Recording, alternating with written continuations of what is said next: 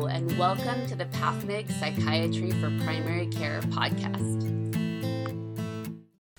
Hi everyone, this is Whitney Landa, psychiatrist in the Palo Alto location and director of education. Today we're going to do a deep dive into escitalopram or Lexapro. This is another one of our great first-line medications. It's the S enantiomer of Celexa. It's FDA approved for generalized anxiety disorder and major depressive disorder 12+, so it has a pediatric indication.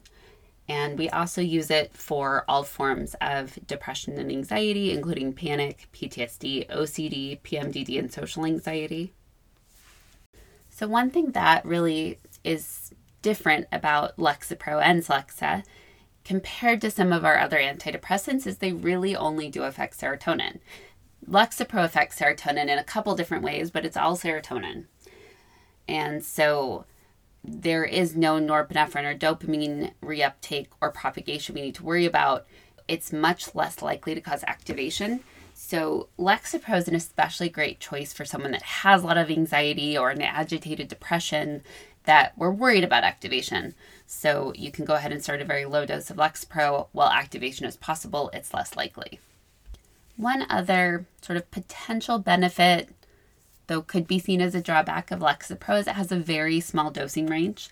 So Lexapro, for adults, really the dosing range is 5 to 20 for depression and anxiety, though up to 40 milligrams for OCD.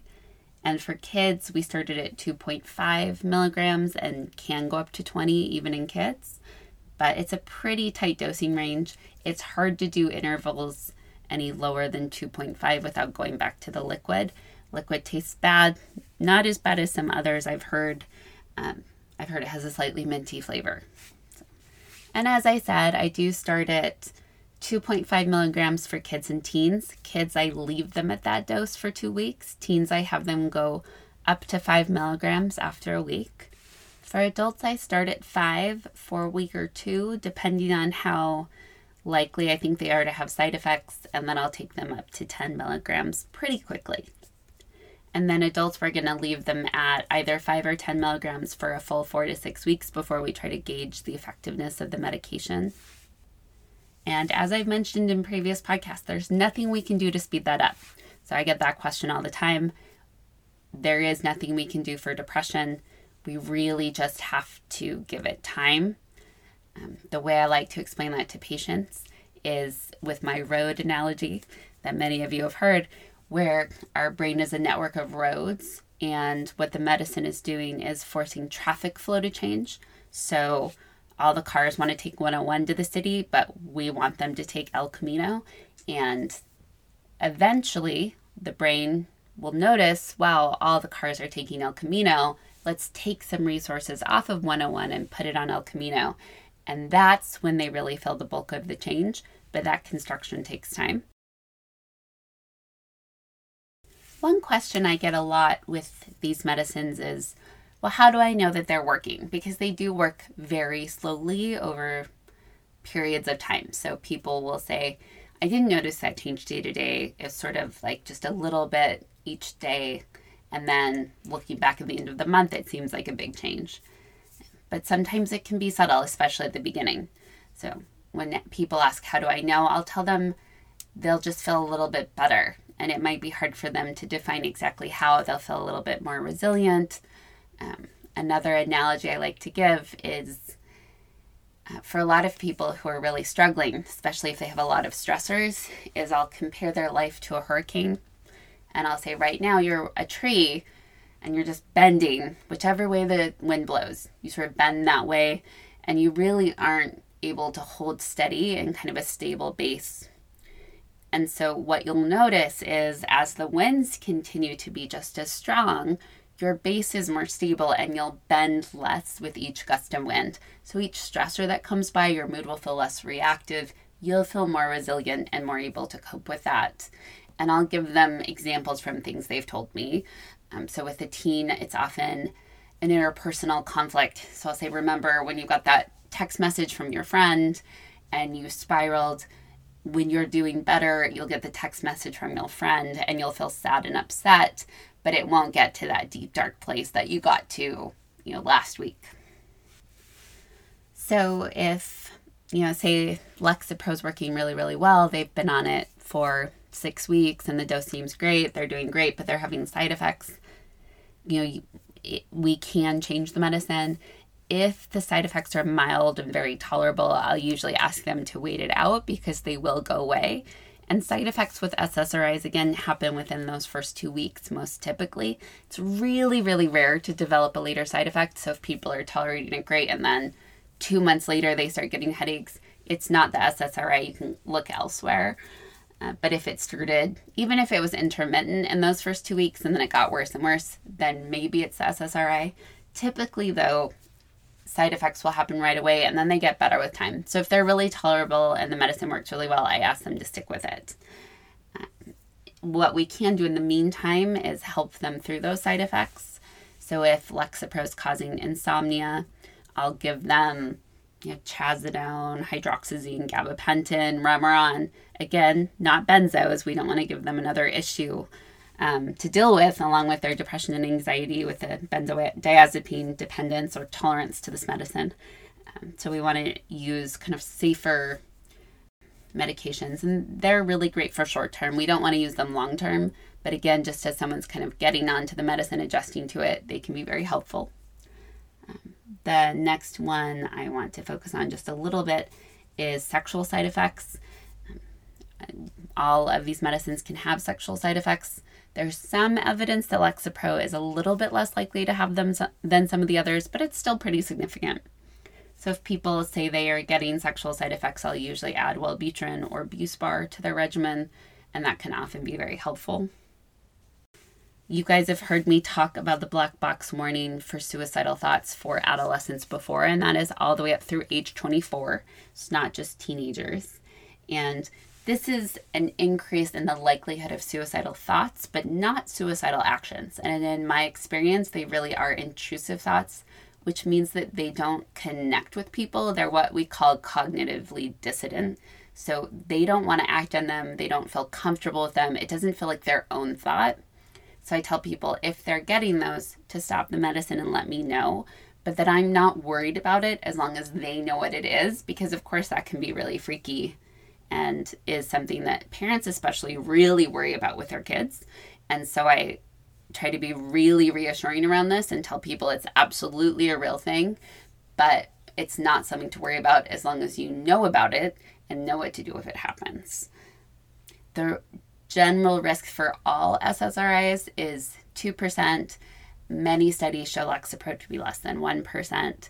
So again, very rare and not something that leads to suicidal actions. So you need to inform people, but be reassuring around that. If they do get these, go ahead and stop the medicine and start a different agent. One side effect I want to spend some time on just because I haven't, and it's a really significant side effect, but also one that gets confused all the time for a primary effect of the medicine, and it's called emotional blunting. So patients will come in and say, oh yeah, no, my depression and anxiety are so much better. And I always ask, do you still feel a full range of emotions? Because a lot of times when people get emotional blunting, they think the medicine's supposed to do that. So they don't feel as happy, they don't feel joy, they don't feel as excited about things, but they also feel less depressed and anxious. And so they think that's what it's supposed to do. But what it's supposed to do is just take away the depression and take away the clinical anxiety. It shouldn't blunt other emotions. And so if that happens, you want to stop the medicine and start another one, but it's not a primary effect. So when people say it works great, I'll say, oh, good, tell me about some things you're interested in or excited in, or just kind of generally how life is going. And I check in and make sure there's no emotional blunting, because people will let that go for years, not realizing that isn't a primary effect of the medicine. And it's one of the reasons they sometimes have a bad reputation. It's because people think we're trying to blunt their emotions and keep them from feeling happy, which we are absolutely not trying to do. The one time I will leave the blunting on is if someone's really depressed and anxious to the point where they're not functioning or they're suicidal, because it is protective. And I tell people very frankly, I'm going to leave this on while we find a better agent, because since you've been emotionally blunted, you also aren't self-harming, you haven't tried to kill yourself. There's a plethora of other advantages to it right in this moment. But just so you know, this is a short-term plan, and we will absolutely find something that works and doesn't just blunt you. But that is the one time I will sort of use that to my advantage if it's helping keep people safe. The other one I always like to comment on is in the elderly, higher risk of SIADH. I don't really worry about that in other populations, but so you're going to monitor for those. And remember, in the elderly, always go low and slow, just like we do in kids. So in the elderly, again, I'm going to start at 2.5, probably for 2 weeks before I would raise that up to 5 milligrams. This is actually a medicine I like to start in the elderly because it actually has very few drug-drug interactions. It doesn't have significant action on CYP450 enzymes, so you don't have to worry as much there. So especially in the elderly where they tend to have a lot of medicines already on board, or anyone with a lot of medical issues, I like Lexapro for that reason. Even more so than Celexa. It has the fewest drug-drug interactions of the SSRIs. One population that we've often been taught to avoid using Lexapro in is people with a significant cardiac history, or older people for that reason. However, a lot of studies have shown that it is safe to use it. There is the FDA warning, and we do have to be cautious with its use.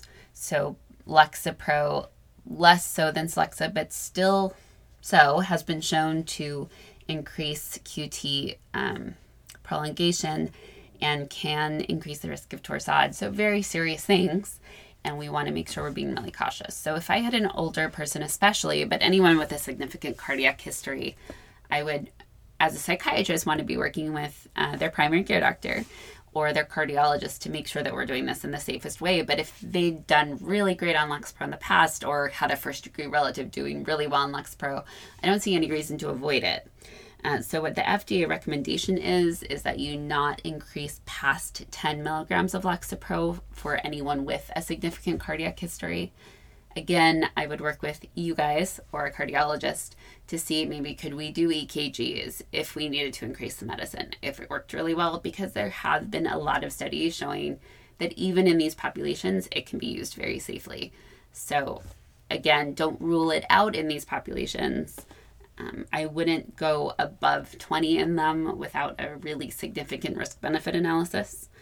But I think that 10 to 20 milligram range can be managed if you're careful. So, the next question that comes up is, what if it doesn't work? We started it and it doesn't help. Well, if it did nothing, stop it, start a new agent. If it was partially effective, we're going to cross-titrate it. So again, I'll usually go down on the Lexapro by about 5 milligrams, unless they're already at a low dose, to start the new agent, knowing that's not going to start working for about 4 to 6 weeks. So if I have them on Lexapro 20, I'll take them down to 15 and start Prozac 10 or 20, for example. Now, if I feel like Lexapro is almost the right fit, like it works great but causes a lot of side effects, or it's just kind of almost good enough, I'll often try Celexa as my next choice because it's the enantiomer and people will have somewhat similar responses between the two. Not exactly, but that's just sort of a rule of thumb I use, and I find a lot of success with that. Another thing is if it works really, really well for anxiety, but almost well enough for depression, is sometimes I'll add in a little Wellbutrin as an augmenting agent, which can be a really nice combination. A question I get a lot, again, is how long do I have to stay on this medicine? For kids or teens, the answer is a year of doing well, and then we'll taper you off. For adults, if you've had one episode of depression, again, a year, and then we'll taper off. If you've had multiple episodes of depression or you have severe generalized anxiety, the answer is probably never. So I tell people it's like treating blood pressure or asthma. We're not curing the problem, we're treating it. And so when we stop the medicine, your symptoms will come back. And so you don't have to take this medicine the rest of your life. It's always your choice. But it's my recommendation if you want to continue to feel good. And if it's been working well for a long time and it stops working, what we very scientifically call the poop out effect, then I will often try Celexa as a next choice. Unfortunately, sometimes that does happen with SSRIs, which is unfortunate. But to recap, Lexapro is an awesome medicine. I use it a lot. It's one of our purely serotonergic agents and is really good for a range of conditions and usually typically well tolerated. I use it first line a lot. I hope this episode was helpful, and I hope everyone has a great day.